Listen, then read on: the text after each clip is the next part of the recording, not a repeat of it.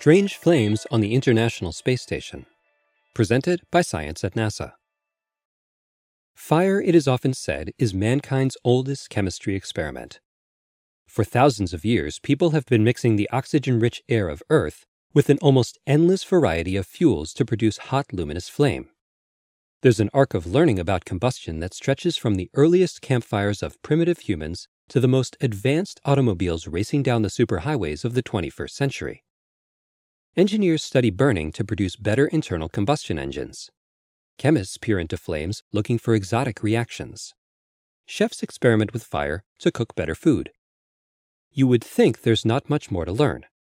Dr. Foreman A. Williams, a professor of physics at the University of California, San Diego, would disagree. When it comes to fire, he says, we're just getting started. Flames are hard to understand because they're complicated. In an ordinary candle flame, thousands of chemical reactions take place. Hydrocarbon molecules from the wick are vaporized and cracked apart by heat. They combine with oxygen to produce light, heat, carbon dioxide, and water. Some of the hydrocarbon fragments form ring-shaped molecules called polycyclic aromatic hydrocarbons, and eventually, soot. Soot particles can themselves burn or simply drift away as smoke. The familiar teardrop shape of the flame is an effect caused by gravity. Hot air rises and draws fresh, cool air behind it. This is called buoyancy and is what makes the flame shoot up and flicker.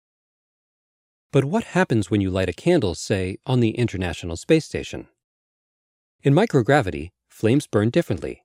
They form little spheres, says Williams. Space station flame balls turn out to be wonderful mini-labs for combustion research. Unlike flames on Earth, which expand greedily when they need more fuel, flame balls let the oxygen come to them. Oxygen and fuel combine in a narrow zone at the surface of the sphere, not hither and yon throughout the flame. It's a much simpler system. Recently, Williams and colleagues were doing a space station experiment called FLEX to learn how to put out fires in microgravity when they came across something odd. Small droplets of heptane were burning inside the FLEX combustion chamber. As planned, the flames went out. But unexpectedly, the droplets of fuel continued burning. That's right, burning without flames, says Williams. At first, we didn't believe it ourselves. In fact, Williams believes the flames are there, just too faint to see. These are cool flames, he explains. Ordinary visible fire burns at a high temperature between 2200 and 3100 degrees Fahrenheit. Heptane flame balls on the space station started out in this hot fire regime. But as the flame balls cooled and began to go out, a different kind of burning took over. Cool flames burn at the relatively low temperature of 400 to 1000 degrees Fahrenheit, says Williams. And their chemistry is completely different. Normal flames produce soot, carbon dioxide, and water. Cool flames produce carbon monoxide and formaldehyde. Similar cool flames have been produced on Earth, but they flicker out almost immediately. On the space station, however, cool flames can burn for nearly a minute. There are practical implications of these results, notes Williams. For instance, they could lead to cleaner auto ignitions.